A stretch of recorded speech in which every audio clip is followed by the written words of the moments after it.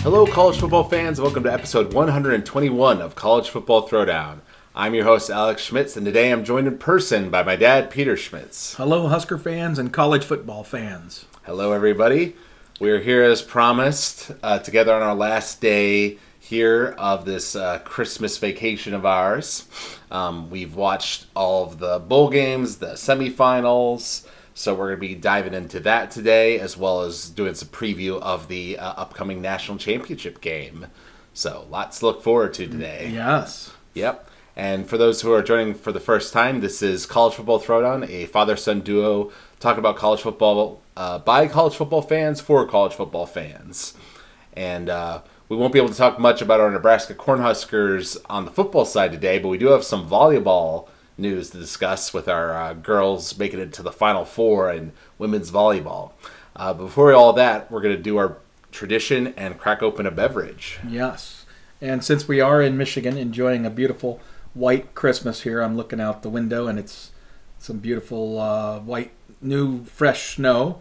We're going to be drinking a Canadian beer, which is our favorite when we are here in Michigan, which is Labatt Blue. It's a wonderful Pilsner. Yep. Cheers. Cheers. All righty. All right. Very good, very good. On the previous podcast, we had discussed the Nebraska volleyball team's win over Texas, which was unexpected, and they were the toughest one in our particular bracket of the tournament. And so then we made it to the Final Four, and we played against Pittsburgh, right, who was Yes. a very team known for their speed. Right. Well, first of all, we were a 10 seed, and the other three in the Final Four were basically first, third, and fourth, I believe, were the seedings going into the tournament for the other three teams. So Texas being the only one of the top four that didn't make it because we beat them in the regional final. But yeah, so it was a great Final Four. Broke all kinds of records in terms of those two semifinal games. With both attendance and television eyeballs, the number of people watching the semifinals was the top they've ever had. And this particular Final Four was going on in Columbus, Ohio, and nice arena there, Nationwide Arena. And so they did good in terms of putting on this thing during the COVID situation. Mm-hmm. And in that Pittsburgh game, our girls had pretty nice control over the situation. I think the final score was 3-1 in terms of sets. The first set, when they first came out, we really struggled to adjust to, like you said earlier, the speed of the Pittsburgh offense. Basically, the way that they choose to run their offensive system is trying to basically beat you to the net, if you will, where they're trying to get that ball positioned in front of the net for their attackers as fast as possible. And that makes it harder for us to have our block and our defense positioned and set to defend that block or to defend that attack. And they did an outstanding job. In the first set, they were just incredible. But the challenge with doing that kind of a system is that it can also be very high error prone, and you really have to be able to pass the ball well to be able to execute within that faster system. Mm-hmm. And they did it extremely well in the first set and just pretty much were kicking our butt. But then we kind of adjusted a little bit. We started getting a little bit more pressure on them with our serve, and that started breaking them down a little bit. So that slowed them down in terms of their ability to get that ball to their attackers. And then our defense was able to get where it was supposed to be, and we just kind of wore them down. And then by the latter sets, we started to really control things. It was a tight match, though. I mean, it wasn't like we blew them out or anything. That was a very good Pittsburgh team. Mm-hmm. Yeah, that was the thing I noticed, was that once our serving kind of got more consistent, we were able to get them out of system, and when they're out of system, they can't do that like quick serve or quick set rather style of attacking that they really like to do. Right. So that really helped us neutralize them. And then the follow-up team, the The other set was a close set between Wisconsin and Louisville. Yeah. But Wisconsin ended up, weren't they down 2 sets and then they won the next 3? No, it wasn't a reverse sweep, but it was back and forth. It was a 1-1, then 2-1, then 2-2, and then finally a fifth deciding set. But just a tremendous match and just some amazing volleyball but between those two teams. Very high level performance by both Louisville and Wisconsin. But like Wisconsin has been known to do, particularly over the last 2 years, is they have so much weapons, so many weapons to attack you with. It's really tough if you're in a tight match, or a tight individual set with Wisconsin, and once they get to 20, they're hard to beat. So if you're going to beat Wisconsin, you got to create enough of a gap, enough of a lead over them that when you get to 20, you've already got a lead, and you can deal with what happens at the end of every set. And they were the one that you did not want Nebraska to play because they've beaten us in the regular season this year, and in the past few years they've beaten us consistently. Correct. Pretty much ever since they've had Redke, they've had our number. Redke and Sydney Hilly are both outstanding, Sydney being the setter for them. Just phenomenal players. And they, again, over that stretch, even this year, we lost twice to them, once 3-0 and once 3-1. And in those 7 sets, I guess you'd call it, right? 4 of those 7 sets were deuce sets, meaning that they won by 2, which is the minimum amount you can win by. So it could have easily gone the other way. But it's just a very competitive. Those two teams are very competitive, and I think they will continue to be. I mean, Wisconsin's got some tremendous talent that will continue even beyond Dana and Sydney. They're 2 best players who are going to be gone, but they have some additional talent that's going to make it a tremendous rivalry between Nebraska and Wisconsin going forward, I think. Yep, and I think I was surprised how we came out and were dominating them in the first set. We really had them off balance when we were serving. Right. So we got a good, solid win in the first set. And then in the second set, too, we were carrying over that momentum, and were able to get a sizable lead. Yeah, up until about the middle of that second set. Yep, and then they started to figure things out and start blocking us. Well, that's the thing. They adjusted their block. Early in the match, we were running basically some slight differences to our middle attack particularly.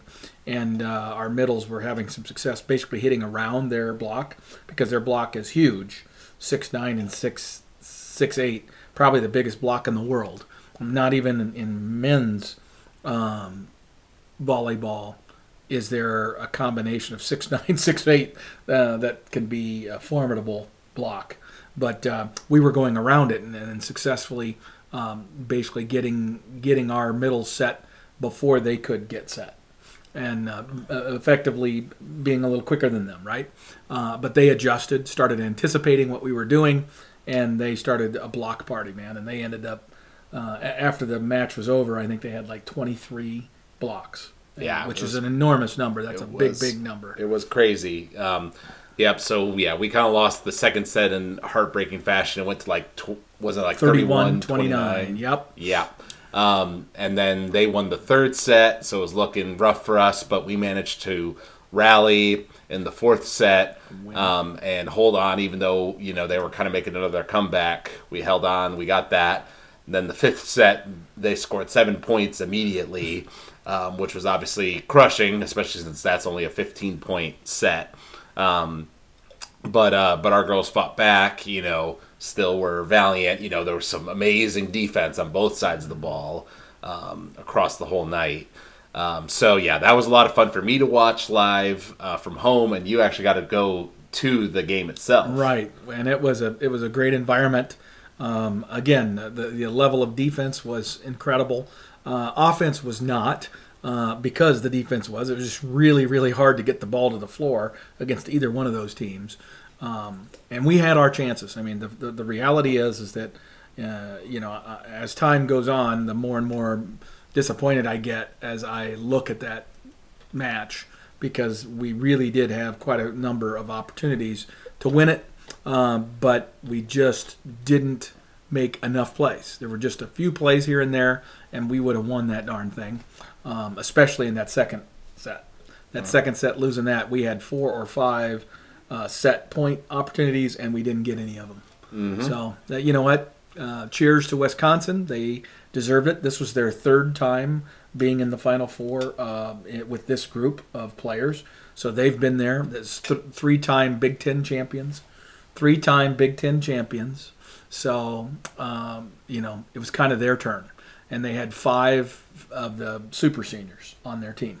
So we'll see how next year goes. We've got some good talent returning.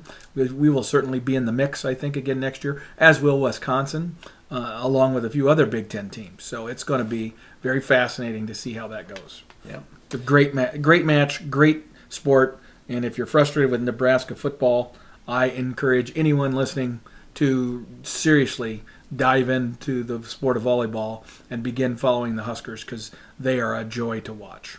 Yeah, it is. It was fun to watch, I can say, as somebody who hasn't watched much of college volleyball before. Switching back over to football, of course, we've been checking out a lot of the bowl games in our time together here. Not all of them by any stretch, but we watched most of the major ones and, of course, the big semifinal games. So we'll get to what our predictions were from last time. And Oh, do we have to? we do, unfortunately. We do. To start things out with some of the more minor bowls, though, where there were some interesting upsets and things, UAB actually played against 13th-ranked BYU in the Independence Bowl and beat them by 3, 28-31. So that was kind of an early upset in this year's bowl season. And in the Armed Forces Bowl, appropriately, Army managed to beat Missouri 24-22. Also a great game and just incredible. Oh, yeah. Did you watch some of that one? I did watch that, and Army kind of came back and beat Missouri, so it was impressive. Nice. I always love it when the academies win. Yep. You got to love that.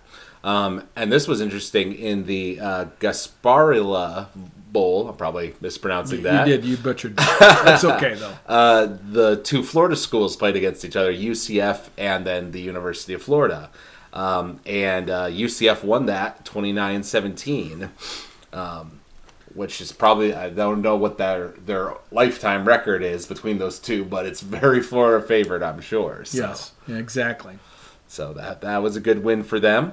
And then from the state of Michigan, Western Michigan played against Nevada in the Quick Lane Bowl, and they got a lot of points. They won 52-24.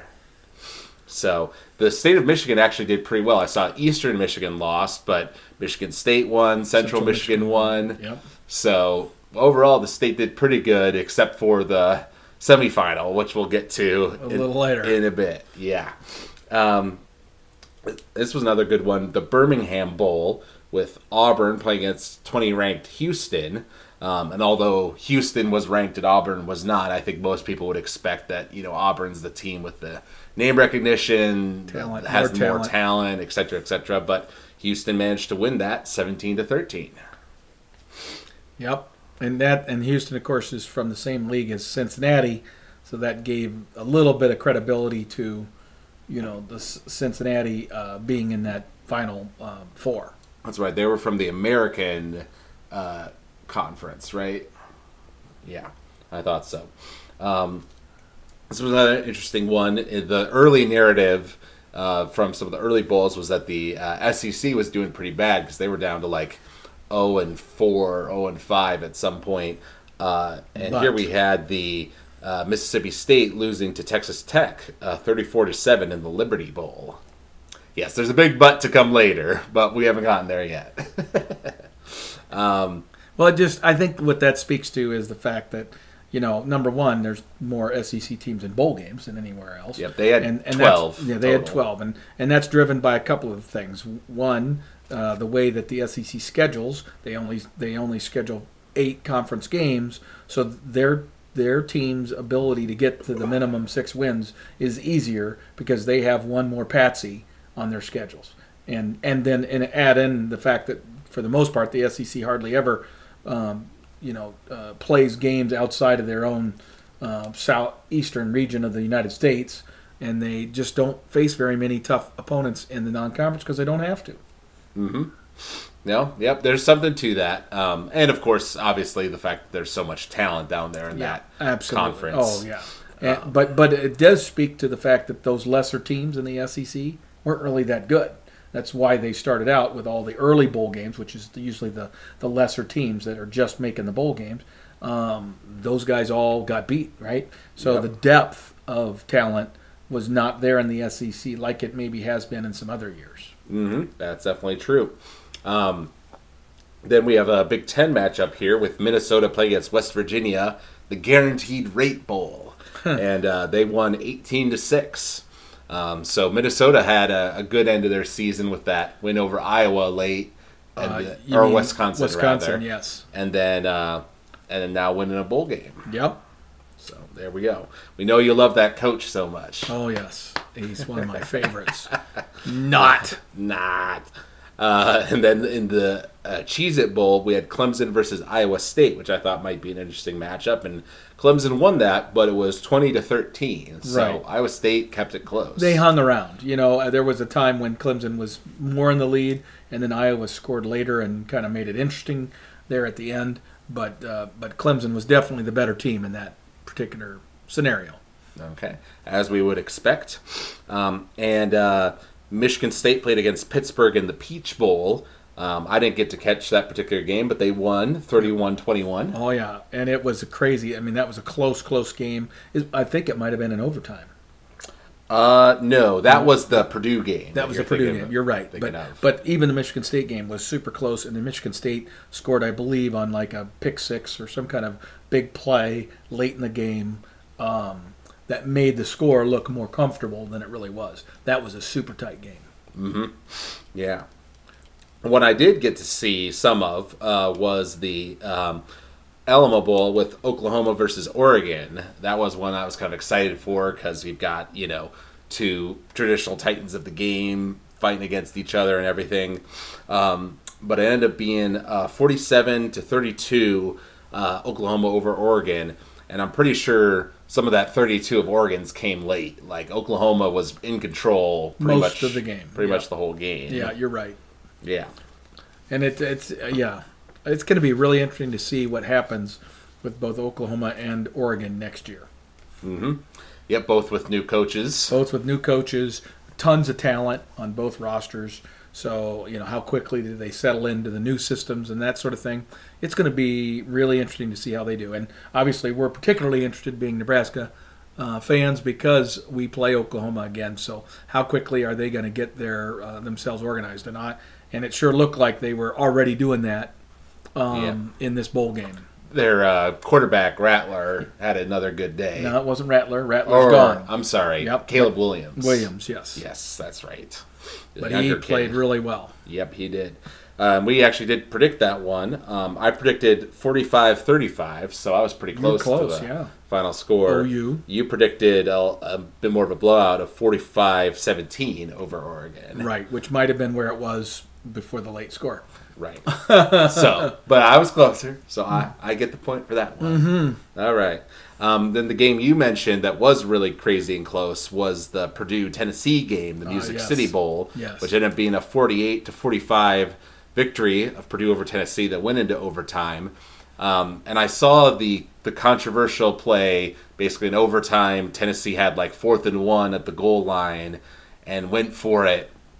And it was kind of like, okay, did this guy's forward progress end? Because he did extend the ball over the line at the last second. So it's like, should that have counted, et cetera, et cetera. From what I saw, I thought the refs did a fine job of like whistling it when they did. Because the dude falls down, but he's on top of a guy, which is a little hard to see in the moment, of course.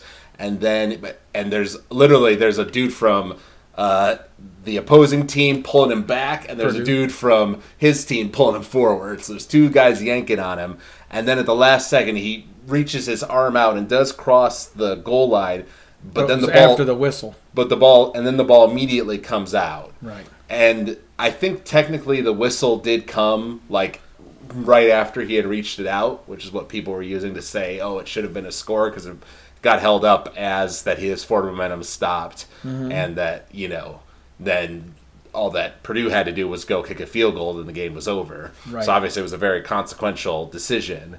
But I personally felt like it was, I don't think they got robbed per se. I think it was a reasonable call by the officials. Right. What was your thought?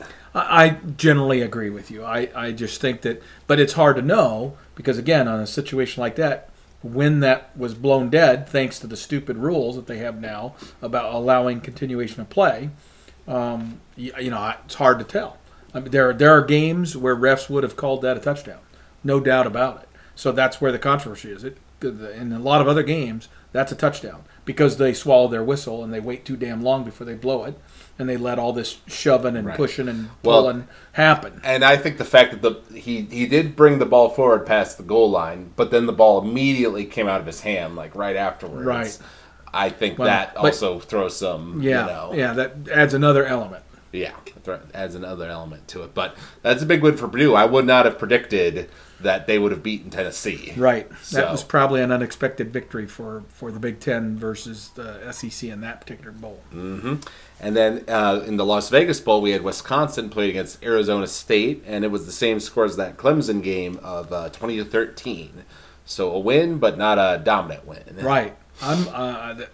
That's impressive. I actually got to attend an Arizona State game in person while I've been down in Phoenix this year, and and it was against USC, and they beat USC. And so they're a team that has some speed and some talent and some individual spots, but they're a very incomplete team. And I thought that Wisconsin would be able to take advantage of that, and they did to some extent, but Wisconsin was never able to put them away. Mm-hmm. And I did get to catch some of this one, as we mentioned earlier, Central Michigan playing against Washington State, and they ended up winning 24-21. If I recall correctly, Washington State kind of scored late, but Central Michigan was able to kind of hold on. Yes. It was either that or the reverse. One of those things where, this happened a lot in a number of the bowl games, but it's this whole deal of when you have your opportunities, you have to seize the moment. You have to get those points. And Central Michigan, there were some times when they were on the verge where they could have comfortably beaten Washington State, but they just let Washington State hang around because they made mistakes or they kicked field goals instead of touchdowns, just different things like that led to them in that situation. And there's a few other bowl games that ended up playing out kind of similarly. Well, actually, we're getting to one right now. It was the Fiesta Bowl with Notre Dame and Oklahoma State, where Oklahoma State ended up winning 37-35, but it was actually 28-7 in Notre Dame's favor near halftime, right near the end of the second quarter. So I mean, we were flipping back and forth between channels, and we kind of flipped away from that one for a while because it was looking so Notre Dame dominant. Yeah.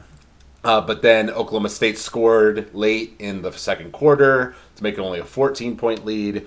And then they really came out and played well in the second half. They did. Changing up some of their offense, getting some nice runs and pass plays and things. Whereas Notre Dame's quarterback really couldn't get anything going offensively. Right. And they had a lot of opportunities, it seemed like, where Notre Dame could have gone up more and really put the game away, but they couldn't. Right, either turnover or bad play calling, a combination of all those things. But bottom line, that's what happens in bowl games, particularly in a bowl game where, in Notre Dame's case, they had a new coach, so they're going through all the transition and change that's associated with that. Yep, and it was 37-28 near the end. Notre Dame did score one touchdown late, but then they missed the onside kick, and at that point the game was over. So it was one of those sort of scenarios. And we had Kentucky versus Iowa in the Citrus Bowl, where Kentucky won 20-17. Iowa was actually leading 17-13 for a good chunk of the second half. Latter part. I was actually kind of rooting for them. But it came to a situation where they got the ball, and all they had to do was get a couple first downs throughout the clock. And it was a situation where it would have been like 4th and 1 on like the 45. Their own 45. Near the 50-yard line. Right. And they chose to go conservative and punt it there. And then, of course, Kentucky gets the ball, has a great drive with a amazing catch and run by Wan'Dale Robinson, Nebraska's former. And his whole game. I mean, Wan'Dale had 180 yards receiving and just was spectacular. Yeah, he was spectacular the whole game. Rubbing it in the face of all Nebraska fans. That particular play, though, was really amazing, and that's what scored them their final touchdown. So it was one of those situations where, maybe Kirk Ferentz should have been a little more aggressive and just trust his offense, gone for it on 4th and 1. Because if you get it and you get one more first down, the game's over. Right? And it's still in your control. Now, right? But again, arguably, if you don't, then you've given the other team momentum and the ball a very easy score. with only a few yards. But they still needed to get a touchdown to get ahead. Yes. And so and Iowa's defense had played so well up to then, and there's a point where that's a feel thing, right? You've got to believe, I think my offense can get this done. It's true, but it happens so often in bowl games, right, where a defense that has been able to stop them up until the very end of the game, then they go to a cautionary prevent defense, where they're avoiding the big play, but they'll give up the first down, and I hate it when teams do that because it always leads to first down, little dink and dunk passes, and that's exactly what they want. Get out of bounds easy, drive it down the field, and then they get one big play, like that Wan'Dale Robinson play, and then boom, they're in business. Right. Yep. So, yeah, that one was a little frustrating as a Big Ten fan, but it was good to see Wan'Dale playing well. Sure. He played incredible. And then this one was another kind of disappointing one for the Big Ten. In the Outback Bowl, Arkansas played against Penn State, and they won 24-10. Right, and that was the game that was really a great example of missed opportunities. I mean, Penn State throughout the first half and even parts of the second half, was the better team. Was moving the football, controlling the clock, et cetera, but they just kept shooting themselves in the foot, either with a turnover inside at the end zone, or really close, overthrown balls, wide open receivers overthrown.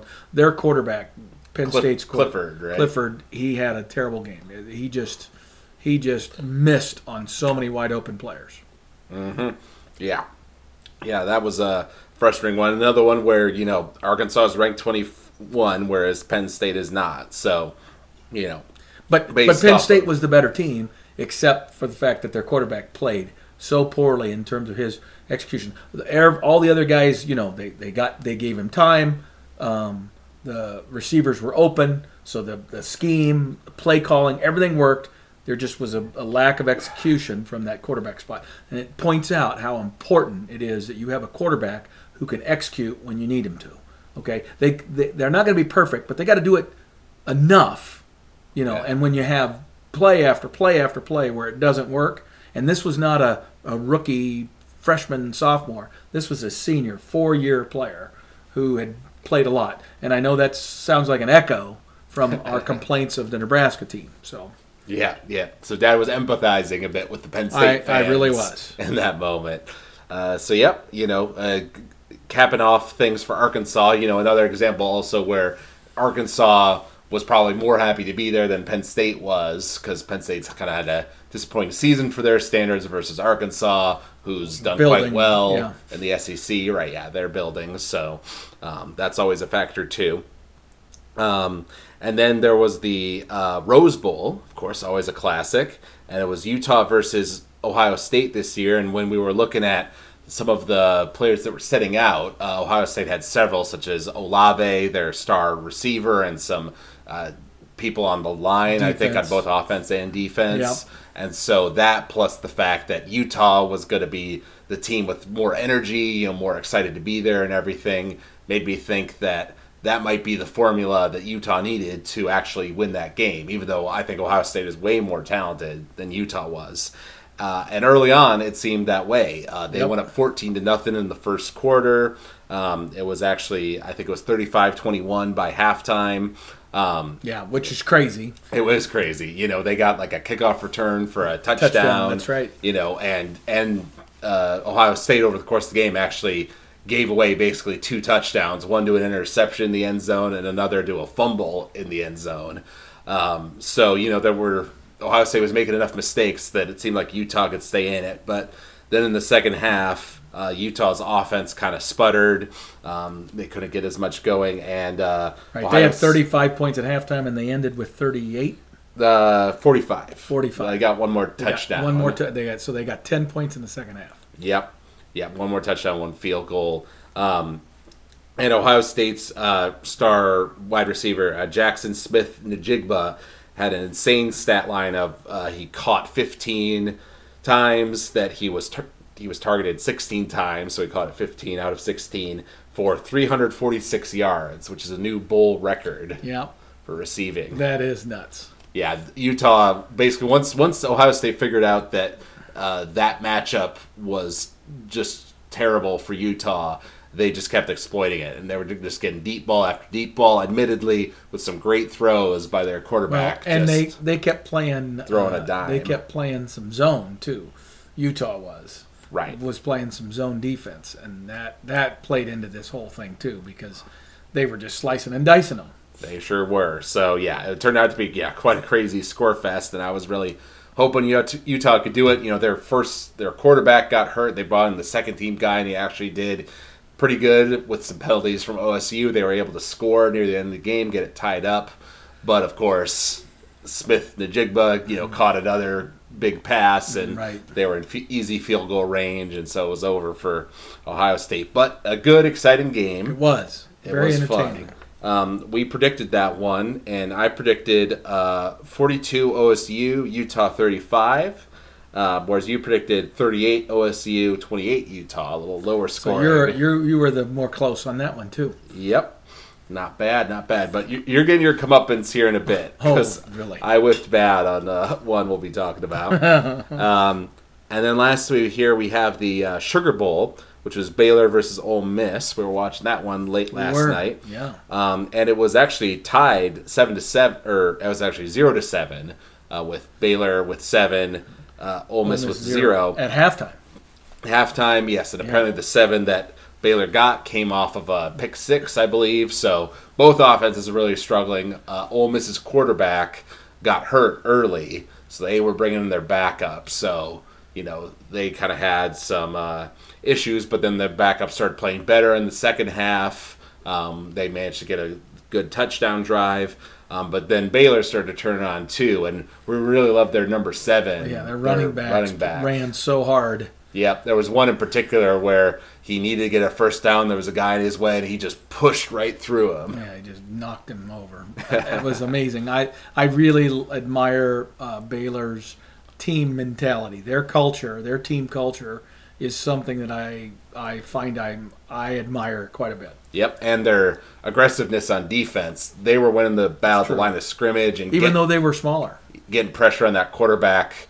They had 10 sacks total by the end of the game, which is crazy. So that was a fun one to watch for us. Yep, he's a potential target for post-Scott Frost Nebraska world. So I sure hope so. We'll see on that one. That would be my dream. Dad's dream.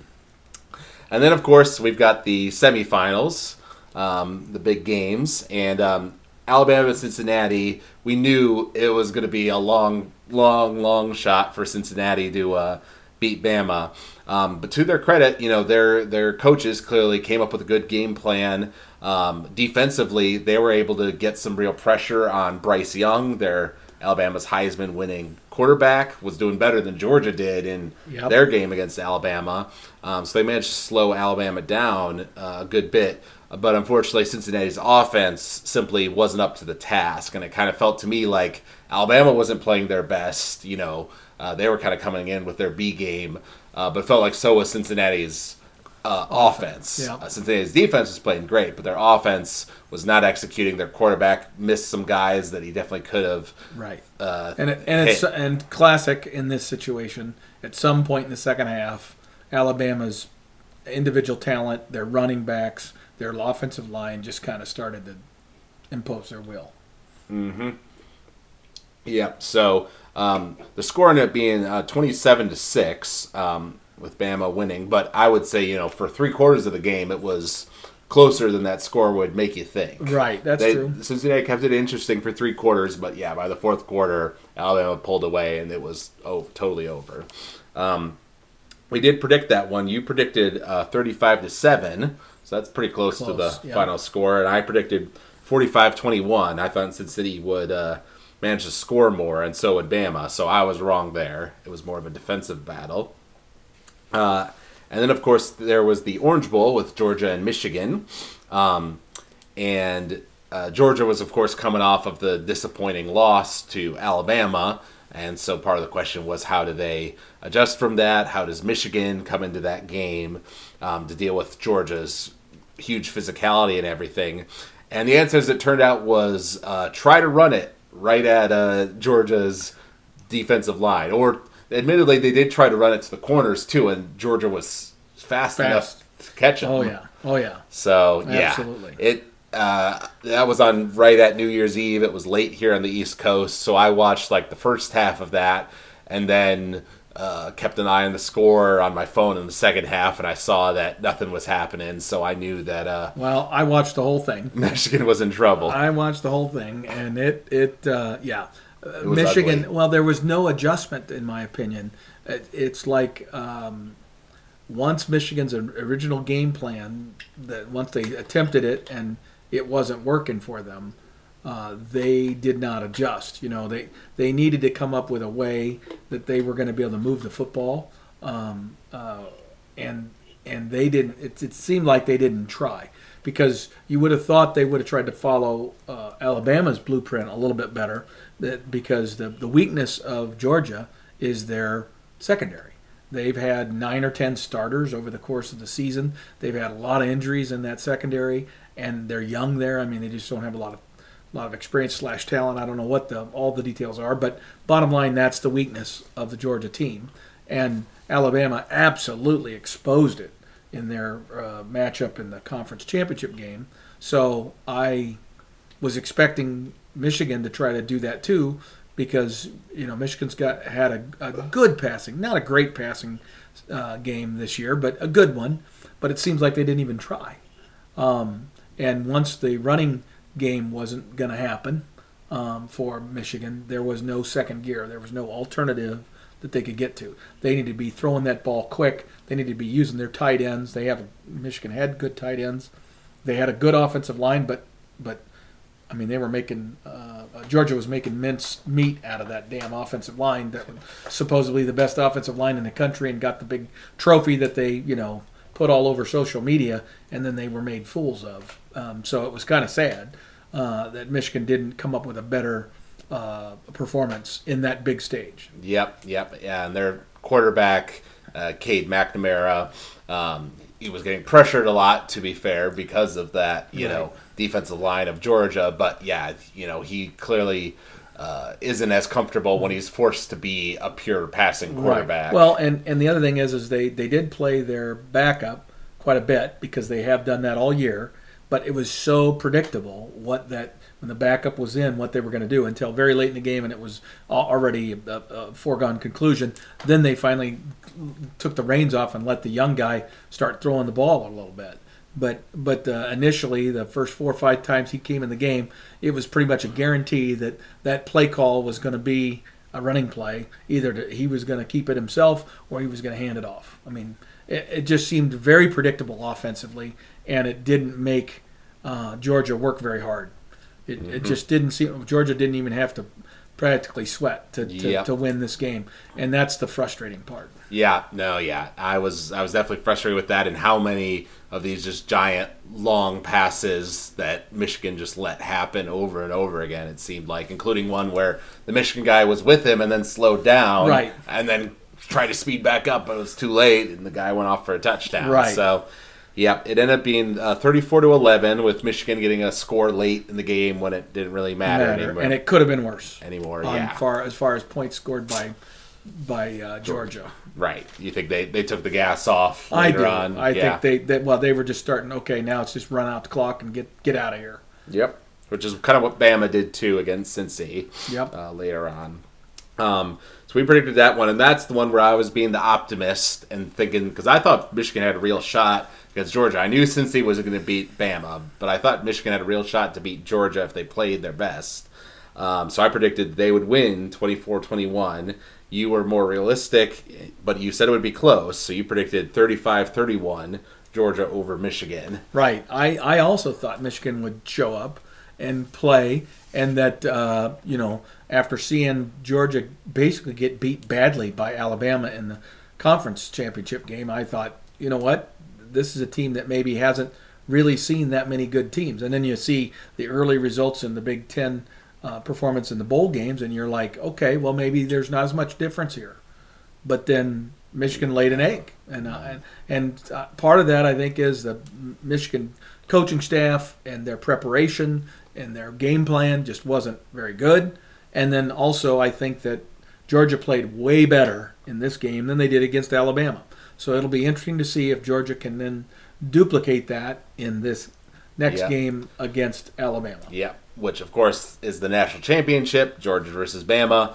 Disgusting. The matchup we wanted to avoid, because it's a rematch of something we just saw, a month ago. And it's all SEC. And it's all SEC. It marginalizes and regionalizes the sport of college football again. And it's another reason why this college football playoff is a freaking disaster. I do think one point of interest I find is the kind of chess match between the coaches here, because I agree with you that I thought Georgia looked much more in form against Michigan than they did against Bama, and that clearly they've made some adjustments, you would think, since that devastating loss to Bama. So it's like, how does Kirby Smart and his staff, try to adjust to what Bama did last time, and then what does Saban do? Does he come in with the same general game plan that worked before? Is he gonna, try to predict how Georgia's gonna adjust? So, and the fact that Smart is a former Saban assistant, right, and that whole narrative plays into it, where Smart's never beaten Saban before. There is some interesting storylines there of how the two coaches will go about that particular matchup. Boring. I think it's a bit interesting. Yeah, I know, and they'll make it interesting. ESPN is loving this, and don't get me started on the whole ESPN support of the SEC. It's just disgusting. Yes. Well, I got to mention this. The one about they're talking about one guy's injured, and they're for a Big Ten team, and the talk and the conversation is all about how they're faking injuries to slow down the fast-paced offenses, and then the SEC guy gets hurt later in the same game, and it's about how you can really cramp up even in cold weather. And I mean, it's just hilarious how blatantly skewed their coverage and their promotion of their chosen conference, the SEC, is. It's disgusting. I didn't realize that it was literally within the same game. Yes. Those two comments. That is funny. But as far as predictions for the game, I'm going to be the optimist again, because that's my role here on this podcast. It is, because I am not. And I thought that Georgia did look very impressive against Michigan. And so I'm going to hope that Kirby Smart and his staff and his players are going to be the ones more motivated and ready to go there and beat that darn Alabama team here in this Nick Saban? Yes, Nick Saban. And so I'm going to hope that their defense is able to play better. And once again, Alabama, didn't look like amazing against Cincy, right? They showed their signs of weakness against Cincy's defense, right? So I'm going to predict that Georgia wins, and I'm going to say, but it will be close. I think it'll be a good game. So I'm going to say that Georgia ends up winning, let's say, 28 to Alabama's 24. Wow. Okay. All right. My take on this is that I really, really want you to be right. Okay. In fact, I'd love it if Georgia blew them out and really dominated defensively and such. But I think that this thing comes down to the coaches and the quarterbacks. And I think Bryce Young is just incredible. And I think Georgia's quarterback is a good, solid player who's a good distributor and is, he's adequate.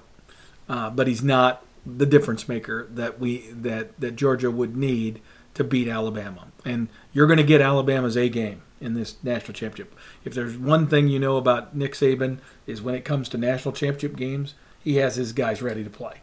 And I expect that again this time. And so the thing that's a head scratcher and that I can't forget is how incredible Alabama's offensive line was in that game against Georgia. They were dominant.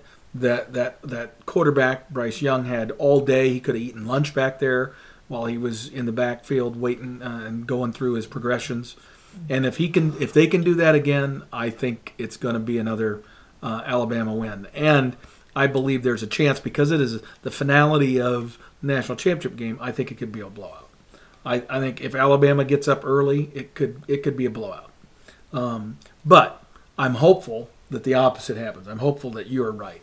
So I'm going to go with Alabama winning another national championship, beating Nick Saban assistant again, and I think it's probably going to be a final score of 38-21.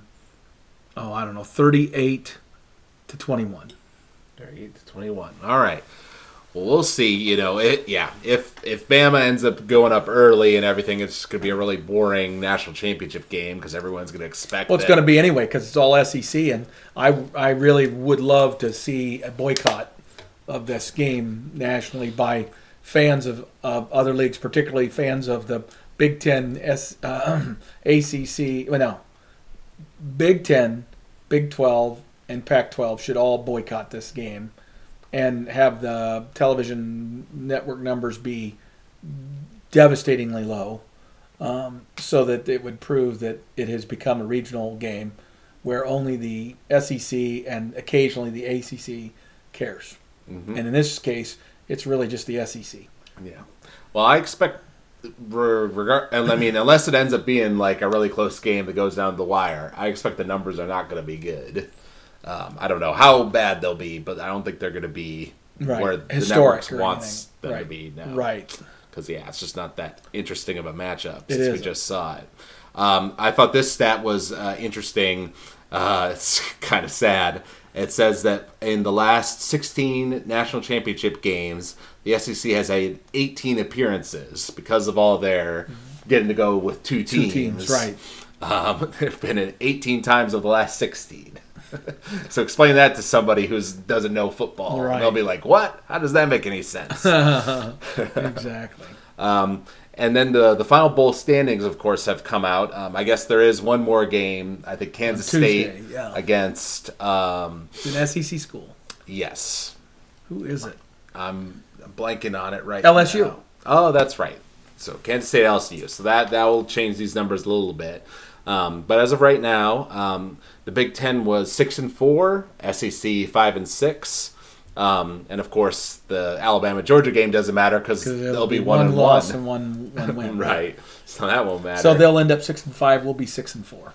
Okay. Yep. Well, but then LSU probably beats Kansas State, right? So that's what I mean. They'll be 6-5 then, right? Right. Yeah, I guess so.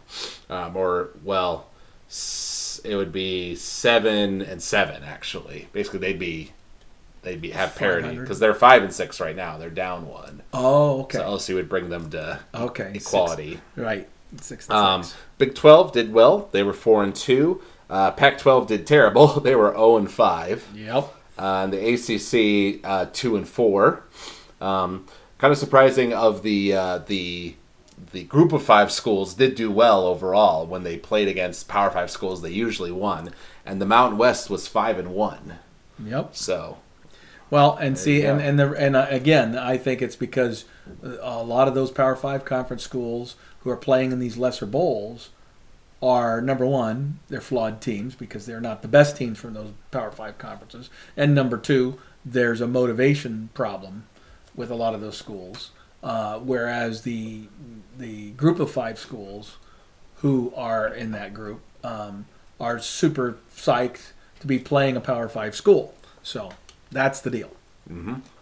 Now, there's definitely something to that. And, of course, the recurring issue that has come up many times here in the past 5-10 years of players sitting out of bowl games came up again with plenty of big players sitting out, even of major bowls, right, like the Rose Bowl.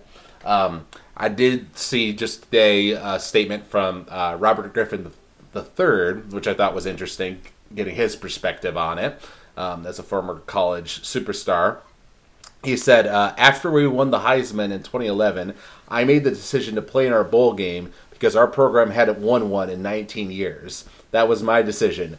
Don't condemn guys for opting out. Matt Carroll's injury is exactly why they do. Pray he is okay and his draft stock isn't impacted. Matt Carroll being Ole Miss's quarterback that got injured near the beginning of that bowl game. Right. And I get that. But again, and his draft status absolutely is going to be affected by that. There's no doubt about it. And that's the justification for why you would do that.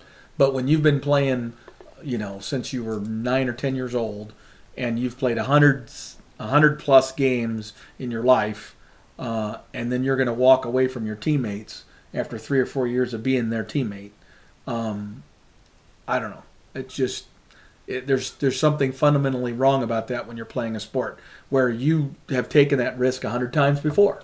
So this shouldn't be any different. You should go out and play. And on those rare occasions when something like that happens, yes, there can be a negative consequence. Absolutely. But there's insurance for that sort of thing. I just think players they're going to regret it. Because you know what? If they don't play, they won't get injured, right? But 20 years from now, when their teammates are getting back together for a 25-year reunion of their victory in the Peach Bowl or the Rose Bowl or whatever, it's a big damn deal. That's a big deal, and it's all the shared experiences and he doesn't have it. So I think it's not worth the downside for somebody. Right. And this was interesting, a comment from C.J. Stroud, the quarterback of Ohio State, right, who did have some prominent players, like we mentioned, sit out. Right. And he said, this is the Rose Bowl, man. This is where legendary games are being played. If you aren't motivated to play, I question your love of the game. Exactly. He said. So, there's different perspectives out there, and I do get it, like, thinking about it, if I was a really good football player, right, in my senior year, and I had millions of dollars, potentially on the line for the NFL, right? It is hard to say, especially many of them coming from poor backgrounds and things like that, right? Are you really going to give up, take a chance on giving up some life-changing money, for one more game? It's true. So it is a tricky thing to decide. But then you have, it wasn't that long ago, right? Like when Ndamukong Suh, was playing with Nebraska, and he was absolutely going to the NFL. He was, an amazing superstar. And he still played in our bowl game, even though, there wasn't an incentive for him to do so, right? Right, exactly. So it's just it's a mentality thing. Yep. Well, and I have a greater respect now for the players that do stick around, who do have those clear NFL prospects, because the other people have paved the way, and the temptation is very much out there for them to go the other way. So I respect those that do stick around. Yep. Yep. I would love to see a study done on that at some point here. Oh, I'm sure go back and look at all the way back to after their football careers are done, their NFL careers, and to see how many of those guys that opted out, how many of them really became superstars and had extended long-term careers. I'm sure there are plenty, but there's probably a lot that didn't. And you begin to wonder if that mentality is an indicator of how long are they going to be successful in the league. Yeah, there might be something to that. All right, so we'll be doing another podcast here coming up after the national championship game, of course, to discuss how that went down, as well as some recruiting news coming out of Nebraska. Hopefully, we'll hear more about our quarterback situation by then. Yeah, hopefully. I don't know what's going to happen there. It seems like we're tired and focusing in on just a couple of guys, and we got to get at least one of them, if not both. One minor thing we should mention is that, and it's not so minor, because one of our defensive coaches has left. Yes. Which, as we discussed on a previous podcast, seems like it may open up the room for Scott to rearrange his defensive staff a bit, fill in that area with the existing coach, and give us our special teams coach that we've been asking for. Right. So I'm hoping that's what happens here. Well, And so we'll be able to talk about that when it happens. That's right. So if you all out there enjoyed listening to this podcast, you can email us at huskerpete13@gmail.com. You can also search for us, College Football Throwdown, on Apple Podcasts or Spotify. You can leave us a rating or review there. We love hearing from the fans, and we can read out your comments here on the air for all to hear. So thank you all for listening, and thank you for joining me for this episode, Dad. It was fun to be here in person. It has been. It's been a great week with the family. That's right. And until next time, go Big Red. Go Big Red.